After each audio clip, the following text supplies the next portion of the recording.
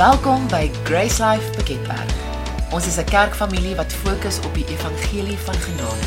Ons mikpunt is om diegene te bereik wat nog nooit die goeie nuus gehoor het nie en om gelowiges deur disippelskap te vestig in die waarheid. Ons bid dat hierdie boodskap jou sal help om in jou verhouding met Jesus te groei en jou sal help om meer van die werklikheid van Christendom te ontdek. Ek is besig met 'n reeks oor doelbewus doelgerig en ek wil gesels in jou help om die jaar werklik te lewe met 'n doel en te lewe met die regte doel. En ek wil daarmee afskop om vir jou te vra, wat is jou doel vir die jaar? Okay, is die doel van die lewe, ek praat sommer net oor die algemeen, is die doel van die lewe om 'n gemaklike lewe te lei of 'n doelbewuste, doelgerigte lewe te lei? As jy vir iemand dit moet antwoord, as jy iemand anders moet raad gee, wat sou jy vir hulle sê? Is die doel van die lewe om net 'n gemaklike lewe te lei of 'n doelbewuste, doelgerigte lewe te lei? En dan die volgende vraag is die doel van jou lewe om 'n gemaklike lewe te lei of 'n doelbewuste, doelgerigte lewe te lei? En as ek dit vir jou moet vra, wat sou jy sê van jou lewe? Want ek is seker ons almal het dit al gedoen en dalk doen ons dit nog steeds. En ons sal vir ander mense sê, ja nee, jy moet oefen, oefening is goed vir jou, maar dan oefen ons glad nie. Nee. Ja, jy moet gesond eet en jy moet kyk na jouself, en as ons na onsself kyk, dan antwoord ons dit anders. Dis hoekom ek het vra, wat sou jy vir iemand anders gesê het, maar wat sê jy van jouself, as jy dit vir jouself vra? Okay. Waarvoor lewe jy op die oomblik? Elkeen van ons het obviously deur die jaar gegaan van laas jaar tot nuwe jaar en dalk het was daar nie 'n begin en 'n einde of 'n einde en 'n begin noodwendig vir jou nie. Jy het dalk net gewerk en maar net die jaar gevat soos hy kom. Maar ons het 'n tyd in die begin van die jaar om werklik ons visie weer in te stel om te lewe vir die regte doel. En dis 'n oomblik waar ons kan kyk hoe is ons lewe op die oomblik, wat ons moet aanpas en dan weer in die regte rigting beweeg. En as jy in die regte rigting beweeg, laat dit dan 'n bemoediging vir jou wees dat jy op die regte pad is. Nou wat is en ons het laasweek in detail hierna gekyk en ek wil dit net noem, maar wat is die doel waarvoor jy gemaak is? Wat is die doel waarvoor jy geskep is? Johannes 3 vers 16 sê, want so lief het God die wêreld gehad, die wêreld praat van almal, so dit praat van jou, want so lief het God vir jou gehad, dat hy sy enige gebore seun gegee het, sodat elkeen wat in hom glo, nie verlore mag gaan nie, maar die ewige lewe kan hê. So God het ons lief gehad, hy het vir ons sy seun gegee, sodat wanneer ons in hom glo, gaan ons nie verlore nie, maar ons kry die ewige lewe. En soos ons laasweek gesê, die ewige lewe is nie net om vir ewig te lewe nie, want almal van ons gaan vir ewig lewe, afhangende van die besluit wat ons hier op aarde maak, of vir ewig in die hel, of vir ewig in die hemel. Hier is ons side note, kies die hemel. Dis beter daar. Okay. Johannes 17:3 sê, en Jesus gee vir ons die definisie van die ewige lewe, en hy sê, en dit is die ewige lewe, dat hulle u ken, die enige waaragtige God en Jesus Christus wat u gestuur het. So hy sê, die ewige lewe is nie net om vir ewig te lewe nie, die ewige lewe is om vir God te ken, en as jy iemand leer ken, dan beteken dit, jy is in verhouding met hulle. Nou, as jy net 'n bietjie dink aan hoe 'n afgod werk, dan maak dit jou dankbaar vir hoe God met ons werk. Want hoe 'n afgod sal werk, is jy as 'n persoon moet al hierdie offers bring, en dan wanneer jy al die offers gebring het, dan gaan die afgod besluit, gaan hy iets in jou lewe doen of gaan hy nie. Maar dis alles afhangende van wat jy na die tafel toe kan bring. En mense het al in die geskiedenis baie wrede goed gedoen, en baie wrede goed opgeoffer, om te dink dat as hulle hierdie ding gaan opoffer, dan sal hulle iets kan kry. En as jy kyk na wat ons doel is, waarvoor ons geskape is, en wat God van ons, sal ek nie sê wil hê nie, maar wat God saam met ons wil hê, is hy wil 'n verhouding met ons hê. Hy het nie gekom as hy die groot God en gesê, okay, hier is die lys, doen dit, en dan sal ek lief wees vir julle. Nee, hy het dit gesê, ek kom en ek is lief vir julle. En ek onthou een dag, spesifiek, ek was hier by die kerkgebou, ek het baie administrasie goeders gedoen, en ek kan nie onthou wat nog alles nie, maar alles wat ek gedoen het was, sal ek maar sê, ministry goed. Ek het 'n geweldige produktiewe dag gehad. Ek was vol energie, ek het gedoen, aan die einde van die dag het ek gesê, Jessie, ek het nou goed gedoen. En hoekom ek dit so sê, is, toe ek terugry huis toe vra ek vir myself die vraag, was ek regtig suksesvol vandag? Ek was baie produktief vandag, maar was ek werklik suksesvol? En suksesvol vir my is, het ek vandag geconnect met die Here? Het ek vandag gegroei in my verhouding met die Here? Het ek vandag tyd gemaak om regtig met die Here te connect? En my antwoord daai dag was nee. Want ek het heel dag gedink aan alles wat ek moet doen, maar ek het nie tyd gegee in my hart om actually verhouding met God te hê nie.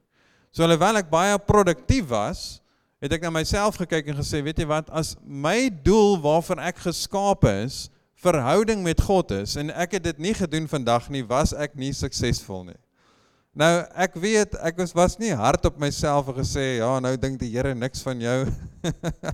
Nee, want ek weet sy hart teenoor my verander nie, en sy liefde teenoor my verander nie. Maar wat ek kon doen was om net weer my fokus in te stel en te sê, weet jy wat, ek kan my dag uitbeplan en ek kan produktief wees, maar is ek regtig suksesvol en eerder sukses te kies om my verhouding met God te kies en dan uit te kom by alles wat ek anders moet doen. 1 Johannes 5 vers 11 en 12 sê, en dit is die getuienis, dat God ons die ewige lewe gegee het en die lewe is in sy seun. En hierdie vers antwoord die vraag, wanneer begin hierdie verhouding met God? Wanneer begin hierdie ewige lewe? Dit begin, of hierdie lewe is in sy seun, en dan vers 12 sê, hy wat die seun het die lewe, en wie die seun van God nie het nie die lewe nie. So wanneer jy die seun het, dan begin jou ewige lewe, dan begin jou verhouding met God. Dis nie een dag wanneer jy sterf, gaan jy uitvind of jy God se kind is nie, jy is nou God se kind. En wanneer jy een dag sterf, gaan jy net van een dimensie na die volgende dimensie. Vir een of ander rede is daar hierdie gedagte, dat wanneer ons eendag sterf, gaan ons voor die Here staan, en dan gaan hy nou sê, okay, jy gaan hemel toe kom of jy gaan nie. Daai keuse word hier gemaak, en jy kan nou al seker wees oor dit. En Hebreërs praat, in Hebreërs 2 praat dit daarvan, dat dit praat van die swaar gemoed, of die krag wat die dood oor ons het. Wanneer jy glo, dan verdwyn daai krag, dan verdwyn daai vrees van wat gaan met my gebeur wanneer ek sterf, want ek weet, omdat ek nou geglo het, is ek God se kind. Nou wat interessant is, in Johannes 10 vers 10 weet ons wat Jesus sê, die dief kom net om te steel, te slag en te verwoes, en ek het gekom om vir julle lewe in oorvloed te gee. In die Engelse Bybel sê abundant life. En hierdie, in 1 Johannes 5 vers 12, hierdie woord lewe, is presies dieselfde woord, en dit is Zoe life, en dit beteken die absolute volheid van lewe soos wat God dit het. So hy sê, hy wat die seun het die absolute lewe, het die volheid van die lewe, het die lewe soos God dit het. Nou is die vraag, en wat ons vir onsself moet vra, waarvoor leef ons? Lewe ons vir die gemak van die lewe, omdat ons dink, dit is wat vir ons gaan lewe gee, dis wat vir ons gaan lekker wees, dis wat ons gaan vervul, of lewe ons om te groei in ons verhouding met God, want dit is waarin werklik lewe is. Die enigste plek waar daar werklik lewe is in Jesus. En as jy daaraan dink, dat hy het vir ons die ewige lewe gegee, hy het vir ons die Zoe life gegee, lewe wat vol die absolute lewe is, en hy het dit vir ons gegee vir ewig. So wanneer jy glo, dan kry jy vir ewig 'n absolute lewe, volheid van lewe in Christus. Al wat ons moet doen is om dit te ontgin, want God is die een wat dit klaar vir ons aanbied, ons moet net ontgin wat hy klaar vir ons gegee het. So wat is jou doelwit vir die jaar? En soos ek laasweek gesê het, my doelwit is elke jaar dieselfde, en dis elke jaar om te groei in my verhouding met die Here, maak nie saak wat nie. En alles wat ek doen die res van die jaar, vloei uit my verhouding met God uit. So dit beteken nie, ek sit op die bank en lees my Bybel heel dag nie, maar ek maak tyd om te groei, sodat dit wat ek doen uit die hart van God uitkom, en nie uit die gedagtes van Tjaart uitkom nie. Amen. So, wat beteken dit dat ons verhouding met God het? Wat beteken dit vir ons prakties? As ek sê dat ons doel is, en waarvoor ons geskape is verhouding met God. Wat beteken dit prakties?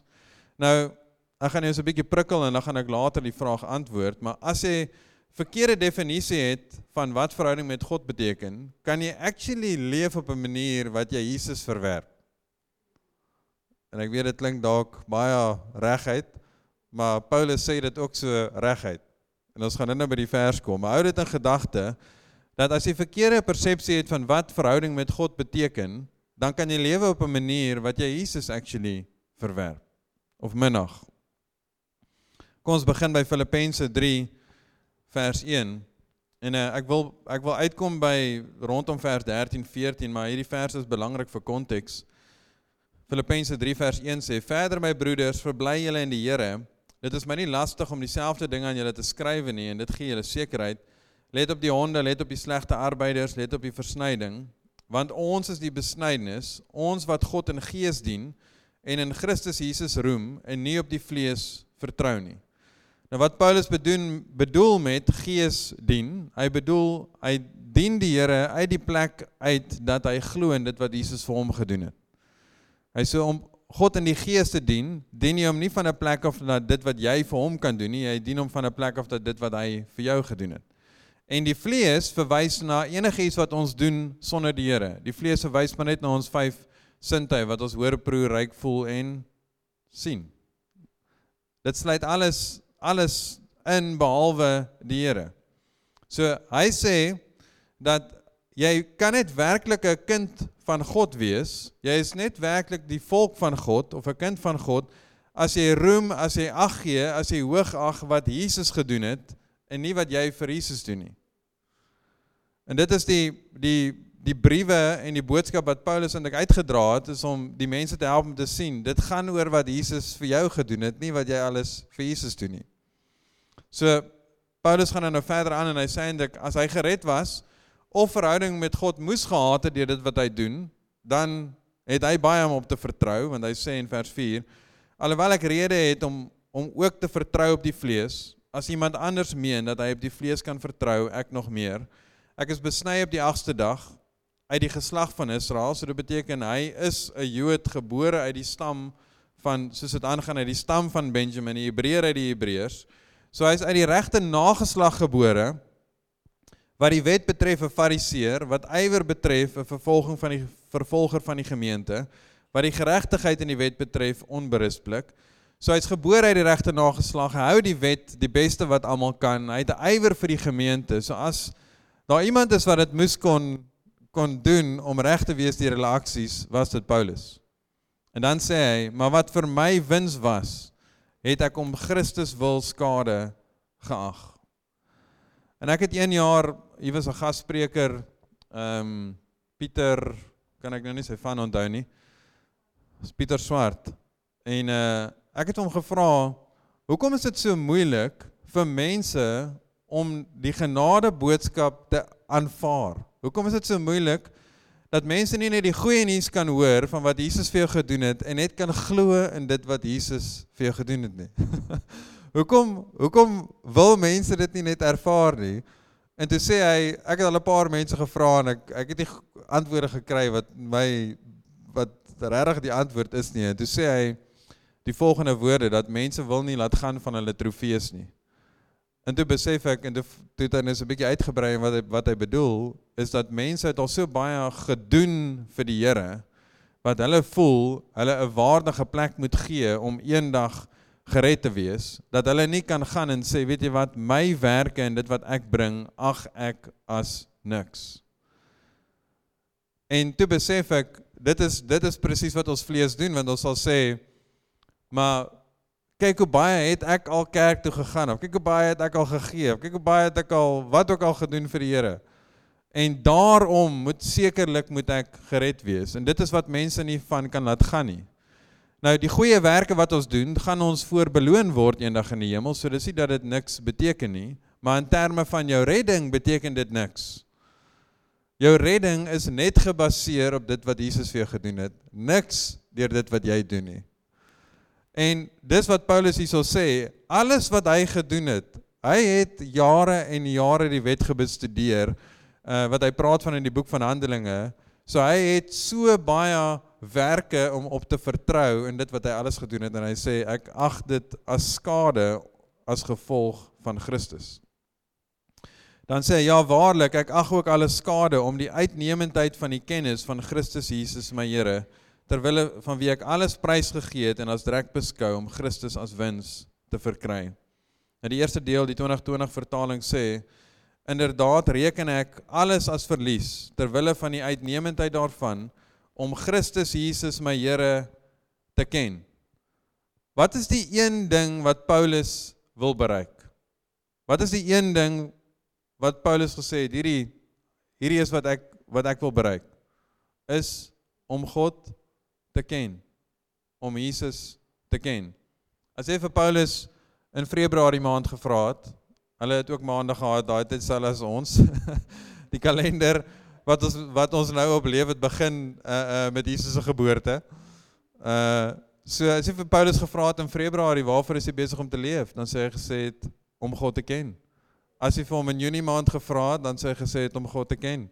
As jy vir hom op die 1 Januarie gevra het, sê hy gesê het, om God te ken. Want dit is waarvoor hy geleef het. En wat is dit wat ons mikpunt moet wees? Om God te ken. Die laaste deel van Filippense 3:8 sê, terwille van wie ek alles prys gegee het en as drek beskou, om Christus as wins te verkry. Nou as jy aan die einde van 2024 terugkyk, wat wil jy hê moet jou wins wees? Wat wil jy hê moet jou wins wees? As ek dink aan die boeke, tydskrifte van die wêreld wat alles beskikbaar is in die winkels, dan wat die wêreld sê, ons doel moet wees en wat ons wins moet wees aan die einde van die jaar is dat ons die fikste moet wees, dat ons die sterkste moet wees, dat ons die rykste moet wees, dat ons die beste moet wees, dat ons die mooiste moet wees, dat ons die vinnigste moet wees, dat ons die slimste moet wees. En so kan jy aangaan. Wat is dit wat jy werklik wil terugkyk na aan die einde van die jaar en sê, hierdie was my wins? En obviously praat ek nie van geld nie, dat jy aan die einde van die jaar kan terugkyk en sê, ek het Jesus as wins verkry, want ek het vir hom geleef. Ek het nie vir die wêreld so goed geleef nie. En hierdie vers 9 laat dink my ook, dit skets eintlik hierdie prentjie, omdat Paulus dit so begin, dat as iemand jou kry, ergens deur die jaar, waar gaan hulle jou vind? En dan sê Paulus, en in hom gevind te word, Filippense 3 vers 9, en in hom gevind te word, nie met my geregtigheid wat uit die wet is nie, maar met die wat deur die geloof in Christus is, die geregtigheid wat uit God is deur die geloof. So as iemand jou kry in die middel van die jaar, waar gaan hulle jou kry? Gaan hulle jou kry op 'n plek waar jy werk om die Here se gunste te verdien? Of gaan hulle jou kry op 'n plek waar jy glo in dit wat die Here klaar vir jou gedoen het? Want dit is wat Paulus sê, dat my geregtigheid, my reg wees voor God, is nie deur die wet nie. Waar jy my gaan vind, is om te glo in dit wat die Here klaar vir my gedoen het. Dat my geregtigheid is uit God uit. Nou die wet was gegee vir ons om te wys wat sonde is, en die wet is vir ons gegee om vir ons te wys ons kort 'n redder. En ek gaan nie vandag gesels oor alles oor die wet nie, maar die wet was nie vir ons gegee om te onderhou, om gered te wees nie. Die enigste geregtigheid, die enigste reg wees wat ons kon kry, was deur Christus. Nou ons gaan nou begin aanraak aan wat ek vroeër gevra het, kan jy actually leef hierdie jaar op 'n manier in jou verhouding met die Here en Jesus verwerp? Nou Paulus begin, en hy praat van Israel, wat met 'n passie geleef het, met 'n ywer geleef het vir die Here, maar met verkeerde kennis. En hy het dieselfde geleef. Hy het dit erken eintlik nou vroeër. Ek het met ywer geleef, ek was 'n vervolger van die gemeente, maar met verkeerde kennis. Romeine 10 vers 1 sê, broeders, die verlange van my hart en die gebed wat ek tot God vir Israel doen, is tot hulle redding. Want ek getuig van hulle, dat hulle 'n ywer vir God het, maar sonder kennis. Wat het hulle? Hulle het 'n passie vir die Here. Hulle wil die regte ding doen, maar hulle doen dit met verkeerde kennis. En omdat hulle verkeerde kennis gehad het, hulle met verkeerde motief gedoen. Die 2020 vertaling sê, Ek kan inderdaad vir hulle getuig dat hulle God met ywer dien, maar sonder insig. Hy vers 3, Romeine 10:3 sê, want omdat hulle die geregtigheid beteken om reg te wees voor God, omdat hulle die geregtigheid van God, die manier wat God vir ons gegee het om reg te wees vir hom, nie te ken nie, en hulle eie geregtigheid probeer oprig, het hulle hul aan die geregtigheid van God nie onderwerp nie. So sê die kennis wat hulle nie gehad het nie, is hulle het gedink, hulle moet hulle eie geregtigheid opwek, en daarom sal hulle reg wees voor God. Dan in vers 10 sê hy, want Christus is die einde van die wet tot geregtigheid vir elkeen wat glo. So Christus is 'n einde aan ons wat probeer reg wees deur dit wat ons doen, om reg te wees net deur dit wat ons glo. So Jesus is die enigste weg tot redding. Nou om die vraag te antwoord met 'n vers, hoe kan jy leef op 'n manier wat jy die Here gaan verwerp, wat jy Jesus gaan verwerp? Paulus antwoord dit in Galasiërs 2 vers 21 en hy sê, ek verwerp nie die genade van God nie, want as daar geregtigheid deur die wet is, dan het Christus te vergeefs gesterwe. So hoe verwerp ons God se genade? As mens die algemene vraag vra en sê, hoe verwerp jy God se genade? Dan neig ons gedagtes om te sê, om in sonde te leef. Ek gaan nou dit antwoord en vir jou dit in perspektief sit, maar dit is nie om in sonde te leef, verwerp jy nie God se genade nie. Paulus sê, hoe jy God se genade verwerp, is as jy self probeer om jou redding te verdien. Self probeer om reg te wees vir God, in plaas van om dit te ontvang wat die Here vir jou het. Jy kan actually op 'n plek wees wat jy vir die Here leef, maar jy leef dit om sy guns te wen. Wat jy dan besig is om te doen is, jy is besig om sy genade te verwerp, dit wat hy vir jou as 'n geskenk aanbied, sê jy nee, dankie, ek wil daarvoor werk. Alles wat ons doen vir die Here, moet vloei uit ons verhouding met die Here. Ons moet nie dit wat ons doen om 'n verhouding met die Here te kry nie. Ek is nie in die bediening, omdat ek dink, as ek die pastoor is, gaan die Here meer van my gebede beantwoord nie. Ek het nie gedink, Jesus, hoe kan ek die Here kry om meer van my gebede beantwoord? Dalk moet ek in die bediening ingaan, dan kan hy meer na my luister nie. Die rede hoekom ek in die bediening is, eerstens die Here het my geroep vir die bediening, maar tweedens is, die Here het my lewe so getransformeer, letterlik van dood na lewe, dat ek nie maar kan om iets te wil doen nie. Ek het 'n liefde vir die Here en 'n liefde vir mense wat uit my verhouding met die Here uitvlieg en ek vloei en ek doen dit omdat ek dit wil doen. Ek doen nie 'n paar goed en dan sê ek vir die Here, okay, ek het nou baie gedoen, nou kan ons 'n bietjie praat. Wat kan nie vir my gee nie? So hoe ons ons lewe kan leef hierdie jaar en Jesus verwerp, is wanneer ons ons fokus verskuif en sê, maar ek moet nou iets doen om die Here se guns te wen. En waar dit gewoonlik inkom, is in die manier wat ons bid. Wat is as jy dink aan hoe jy bid, dink jy aan, kom ek vra dit so, want dis partykeer wanneer daai gedagtes inkom, wanneer jy nie waardig voel om te bid nie. Partykeer voel ons, ek het nou opgemors, of ek het nie 'n goeie dag gehad nie, so, as ek nou gaan bid, gaan die Here seker nie vir my luister nie. As jy daai gedagte dink, is jy besig om Jesus te verwerp.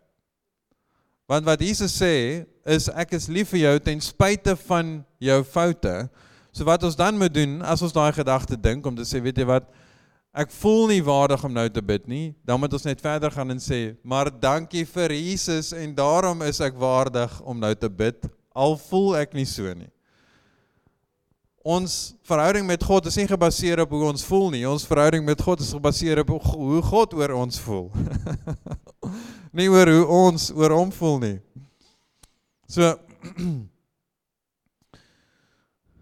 So Filippense 3 vers 10 sê, sodat ek hom kan ken en die krag van sy opstanding en die gemeenskap aan sy lyde, terwyl ek aan sy dood gelykvormig word. Wat interessant is, Paulus skryf hierdie aan die einde van sy lewe, uit die tronk uit Rome uit, en hy sê nog steeds, sodat ek hom kan ken. Sodat ek hom kan ken. Dan sê hy in vers 11 en 12, of ek miskien die opstanding uit die dode kan bereik, nie dat ek dit al verkry het of volmaak is nie, maar ek jaag daarna of ek dit ook kan gryp, omdat ek ook deur Christus Jesus gegryp is. So Paulus hierso sê nie, hy twyfel of hy eendag gered gaan wees nie, die punt wat hy oorbring is om te sê, ek hou aan glo. In Hebreërs 4 vers 14 in die einde praat het van, laat ons aan die belydenis vashou.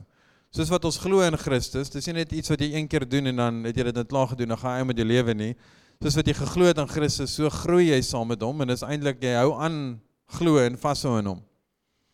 Vers 13 sê, broeders, ek reken nie dat ek dit self gegryp het nie, maar een ding. En hier begin Paulus, een ding. En dis waarmee ek jou wil bemoedig hierdie jaar, kies net een ding.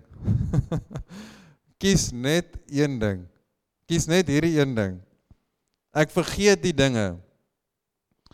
Nou ek wil net daar stop en sê, ek dink ons moet almal 'n bietjie beter raak om te vergeet. Ek dink ons moet groei daarin om te vergeet. Om aan te beweeg. Om die geskiedenis agter ons te los. Hy sê, ek vergeet die dinge wat agter my is. En ek strek my uit na wat voor is, en ek jaag na die doel om die prys te verkry van die hoë roeping van God in Christus Jesus. Ek en Lise Marie en die kinders het die voorreg gehad om na my ouers toe te gaan in Reebok en by die see 'n bietjie vakansie te hou, en ek het een oggend gaan stap op die strand. En baie keer as daar 'n sê woord is of iets wat iemand sê, dan wil ek dit doen om te sien wat is dit wat ek daaruit kry. So as jy geweet het wat in my gedagtes aangaan, sou jy dalk vir my gelag het as jy na my gekyk het, maar niemand sou snaaks gedink het as hulle net gekyk het nie, maar ek het toe ek op die strand stap, toe draai ek om en toe kyk ek na my spore, en daar is so een van 'n sê ding van, jy kan nie teruggaan op jou spore nie, en toe besluit ek, maar ek gaan nou teruggaan op my spore, en kyk of ek kan. En toe besef ek net, die spore wat ek getrap het, kan ek nooit weer oortrap nie. Dit is getrap. Ek kan nie nuwe spore maak in dit wat die spore is wat getrap is nie. Al nuwe spore wat ek kan maak, is die spore wat nie voor my lê, wat ek nie moet trap. En toe besef ek, en dis al dat die Here met my praat en sê, dit wat gebeur het gebeur en jy kan niks daaraan verander nie. Jy kan dalk terugkyk en jy kan iets daaruit leer, maar wat ons baie keer doen as ons maal en maal en maal oor iets, ons dink as ons langer daaroor maal, gaan ons die tree verander wat ons getrap het. Ons dink die gedagtes, as ek net daai besluit anders gemaak het, as ek net dit anders kon gedoen het, sou dit anders uitgewerk het. En dan hoop ons eintlik in ons gedagtes, as ons aanhou daarmee, dan gaan ons dalk die tree of die besluite wat ons gemaak het, hopelik gaan dit kan verander. Die slegte nuus en die goeie nuus is, die slegte nuus is, dit gaan nie verander nie. Die goeie nuus is, jy het nog tree oor om te loop. As jy heeltyd gaan terugkyk na al die foute wat jy gemaak het en ons almal het, en dis die een ding wat die vyand ons mee vang is om te sê, ja, maar hulle is gelukkig en jy is nie, en hulle het nie teleurstellings nie en jy het. Ons almal het teleurstellings, en as almal van ons begin praat, gaan ons almal se monde oop hang oor al die foute wat ons almal gemaak het. Maar wat ons moet doen is, ons moet 2023 in ons geskiedenis vat, ons moet dit afsny, ons moet dit weggooi, en sê, ek het nou 'n geleentheid hierdie jaar om te lewe vir een ding, om vir Jesus te leef. Hoe ek dit kan beskryf, as iemand nie kan laat gaan van hulle verlede nie, is iemand wat agteruit deur die lewe loop. As ek nou van hier af moet huis toe loop, en ek mag net agteruit loop, is die kans baie goed dat ek 'n paar keer gaan val. En dis wat mense doen, is hulle het hulle geskiedenis, en al wat hulle doen is, hulle kyk heeltyd terug na wat in hulle lewe gebeur het, maar hulle lewe gaan actually aan, en hulle kyk nie actually vorentoe, om regtig vorentoe te kyk en vorentoe te leef nie. So as dit jy is, dan kan ons saam met jou bid as jy so voel, maar ons kan laat gaan van ons verlede, omdat Jesus ons skoon gewas het. Jesus het ons vergewe van ons verlede. Wat die vyand met my kom doen, is om my te herinner van my ou lewe en sê, ja, maar dis wat jy gedoen het. Dan sê ek, ja, dit is wat ek gedoen het, maar dankie vir Jesus wat my vergewe het van wat ek gedoen het.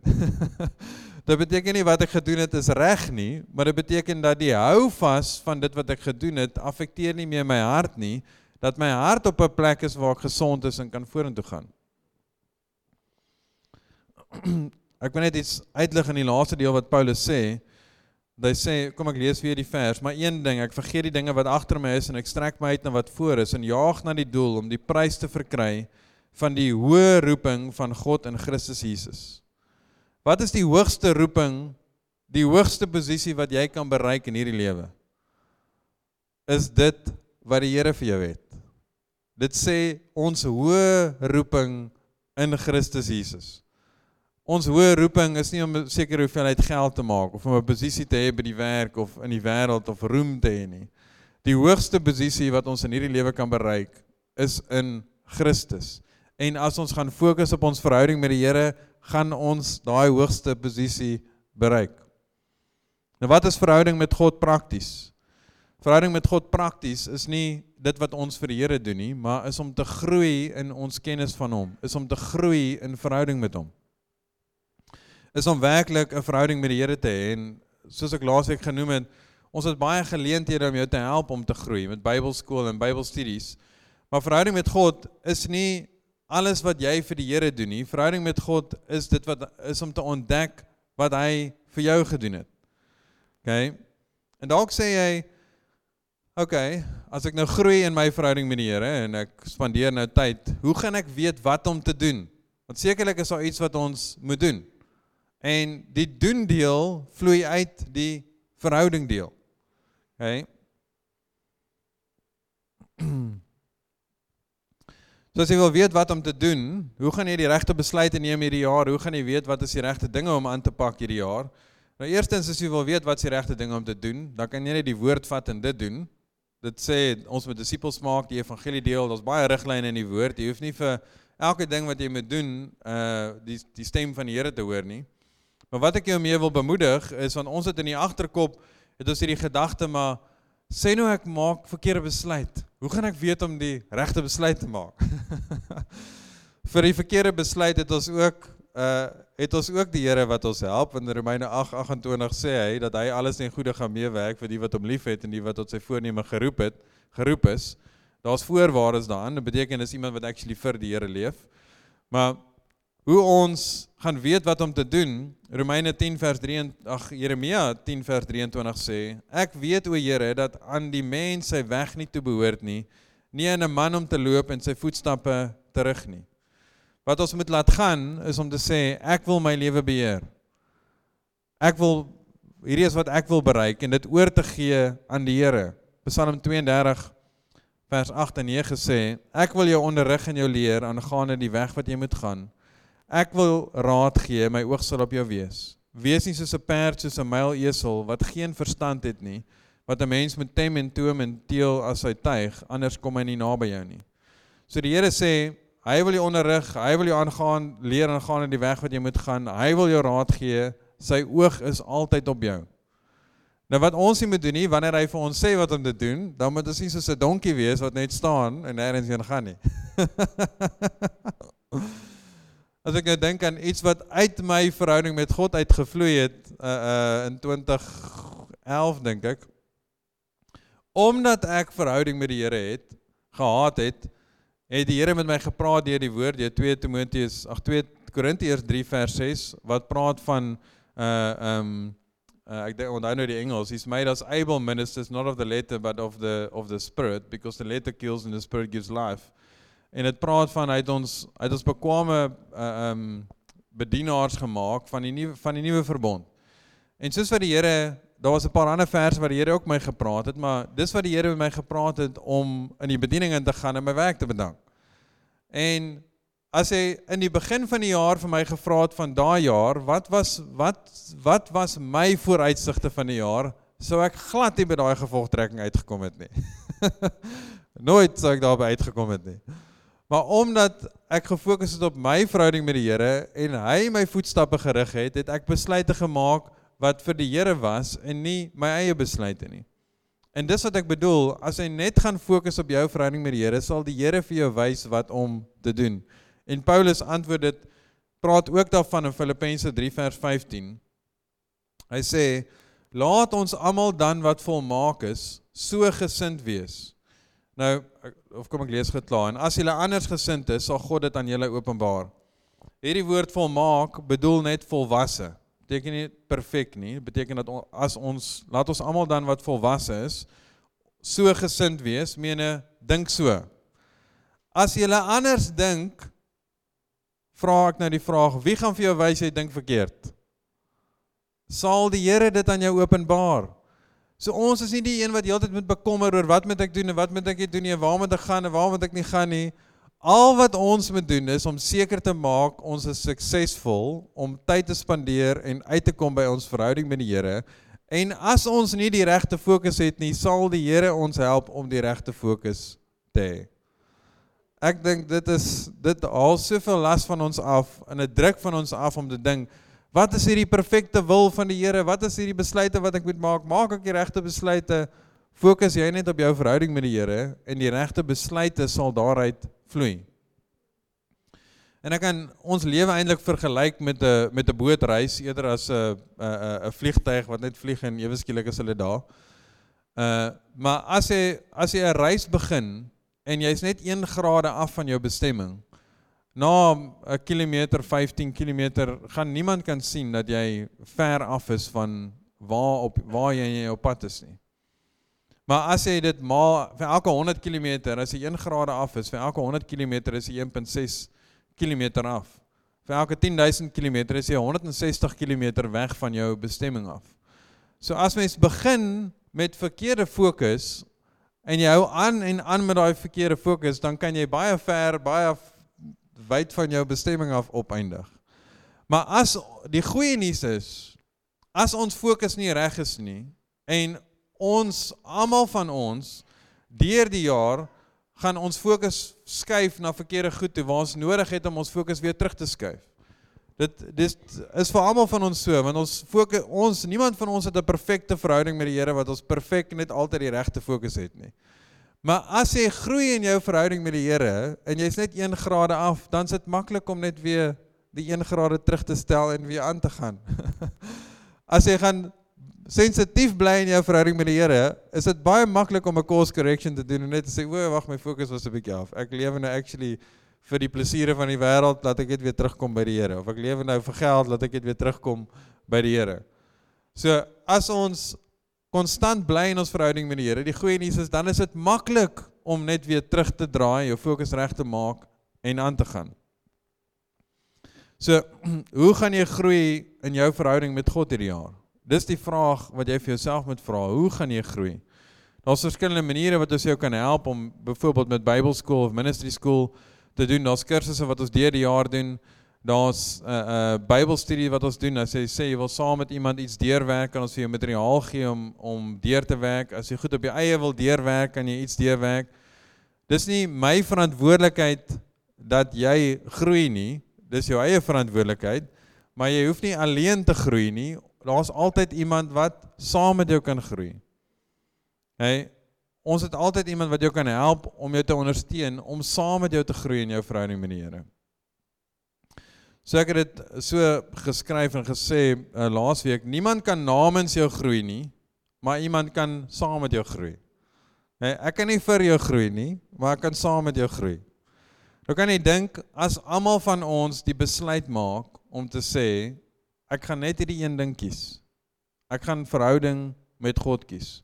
Kan jy dink wat is die impak wat ons almal saam kan maak in ons gemeenskap, in ons verhoudinge, in mense, en hoe ons die koninkryk kan groei, en hoe ons 'n impak kan maak vir Jesus, as almal van ons sê, hierdie jaar gaan ek doen wat ek moet doen uit my verhouding met God uit.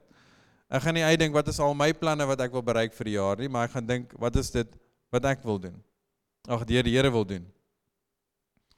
En ek sluit af met hierdie vers deur te sê, kies net hierdie een ding.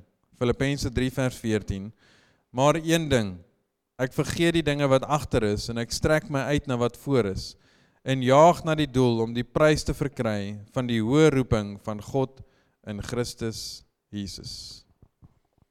Dankie Here dat ons werklik kan mik en kan lewe vir hierdie een ding. En dankie dat dit vir ons harte soveel rus bring.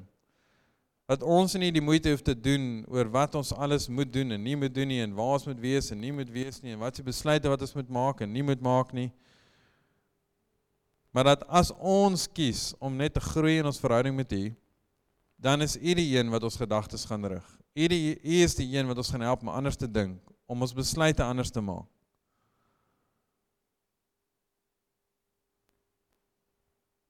En as jy nog nie gekies het, wat is jou doel of doelwit vir hierdie jaar nie? Wil ek jou aanmoedig om saam met die Here daai besluit te maak en te sê, Here, ek kies U eerste. Ek kies vanoggend hierdie een ding.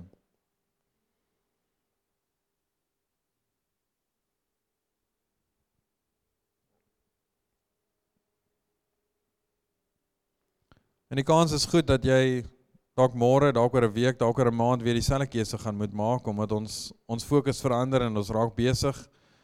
En dan besef ons, weet jy wat, ek het dit gekies, maar ek het nou weer my fokus verander. Daar's geen veroordeling dat die Here kwaad is vir ons of ons verwyd nie. Hy is altyd opgewonde om ons te help om te groei. En as ons daai keuse net weer dan maak en sê, Here, ek kies dit weer. Ek kies hier weer eerste, ek kies hierdie een ding. Ek wil groei in my verhouding met U. Dankie dat ons vanoggend ons vizier kan instel en werklik U eerste kan kies. Dankie Here dat ons 'n awesome week gaan hê, omdat ons weet U is by ons, U is die een wat ons lei, U is die een wat ons voetstappe rig. Dankie dat U ons nooit alleen los nie, en dat U vrede altyd daar is.